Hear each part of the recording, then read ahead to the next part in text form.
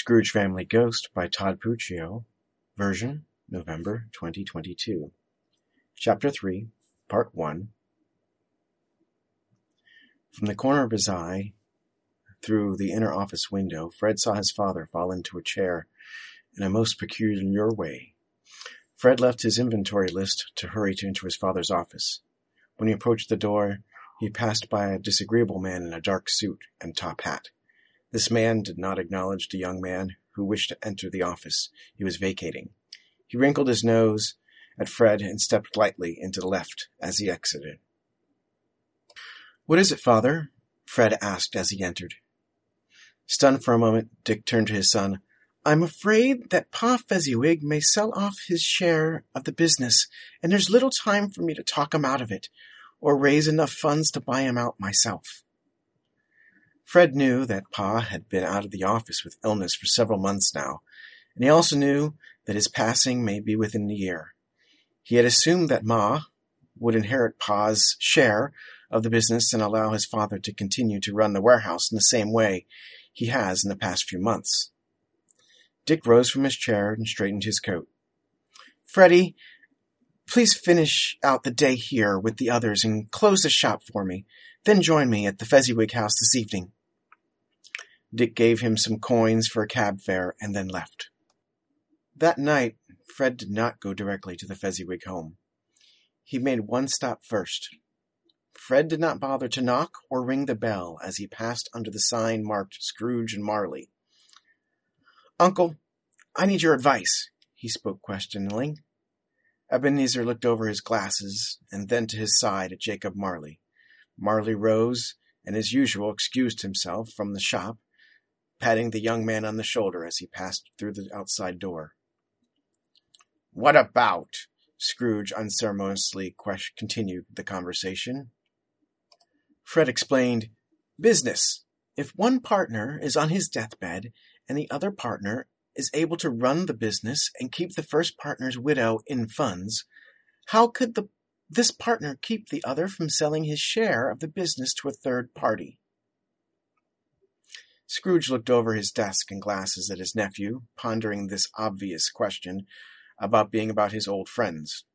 "Master Fred, if this partner does not have the funds to buy out the other, then he would have to face sharing the business with a new partner. Why should the widow place all of her faith in the partner once her husband is dead? Besides, I suspect that the business could use some new management to run better." "But, Uncle, how can he talk him out of it?" Scrooge put the question to him. "Why should he? Shouldn't a widow be able to benefit from her husband's years of labor when she needs it the most? Shouldn't she find security and consolation in the sudden windfall of funds just as this difficult and expensive time? Doctors and undertakers must be paid, do they not?" "Well, yes, I suppose." "Then, my boy, don't be so selfish and sentimental. Maybe the Fezziwigs will make the most sound business decision of their lives. Did you even consider that this might be good for them and good for the business?" Fred looked down at his feet. "Well, no, Uncle, I didn't." "Then this is your business lesson for the day, Master Fred. Good day, and leave me be." Scrooge looked back down at his book and did not even dismiss his nephew. Fred, feeling abashed, left the establishment, then continued on to the Fezziwig house. Upon arrival, Fred hurried up the stair where he found Ma and Dick attending Pa in his bed. Pa Fezziwig looked up at the door and saw Fred and smiled. He asked for Fred and Dick to help him into a chair nearby the window. Then he dismissed his wife and his business partner. He wanted to sit alone besides Fred for a while. Ma and Dick did as he asked. Fred took a chair near Pa Fezziwig and looked at the window. He was uncertain and scared for some reason. He did not wish to meet the old man's eyes. After a few quiet moments, Fred's only grandfather figure spoke. "Freddie, I have decided to sell off my share of the business to a Mr. Markelson. I know that your father does not have the funds to buy me out. I am doing this so that my wife and my children and my natural grandchildren will be able to have the funds that they need after I am gone. Do you understand? Yes, sir. This is really quite a windfall. I scarcely thought that I could get as much of it as I will for it. This Mr. Markelson came to me with his interest at just the right time. I may not be among the living for much longer. He spoke calmly, as if he was asking for an afternoon tea. Fred chided him. Oh, Pa, how can you say that? Oh, please, Fred. Death is a part of life. We are good Christian people. We have the hope that we may enter the kingdom. Fred told Pa that he was afraid that the new partner would not be able to help the business, that he and his father would not be able to save enough for his father's security and for his own future position. Pa listened with concerned eyes and nodded his head in acknowledgement of Freddie's fears. Fred, Pa asked, what is it that you want in your life? Really, tell me. Fred finally looked into the elder man's eyes and answered, Well, for as long as I can remember, there are 3 things that I have always wanted besides my father's happiness. And what are those 3 things? I wish to be able to marry and form a good home for Jenny. And I wish that my Uncle Ebenezer would join our family again. And I wish that, for my grandmother's sake, that all the world would love Christmas as she did. Pa Fezziwig laughed at the young man's earnestness and guileless desires. He coughed a little, and then he chuckled again for a few moments. His cough must have alerted his wife as she was waiting in the hall, and she opened the door. Pa coughed and chuckled a little more, then he waved and beckoned his wife to come sit on the bed. He put his finger to his mouth as a request for her to stay silent. The old man leaned his arms up against a chair and slowly stood up, facing Fred. My boy, as Jenny's father has passed away, I am the only man that may give permission for you to marry her. You are still a few years away from the eligible age. However, I give you permission, under Ma's scrutiny and Jenny's mother's approval, that you may begin to court her, and when you have saved enough money for a proper household for her, that you may marry her. Ma will know when that time has come, if Jenny will have you, that is. Mrs. Fezziwig smiled and quietly nodded in agreement with her husband. Fred sat stunned at this formal display. And, continued the elder, you must continue to pray for your uncle and be an affable companion for him. Then Fred chuckled. Oh, is that all?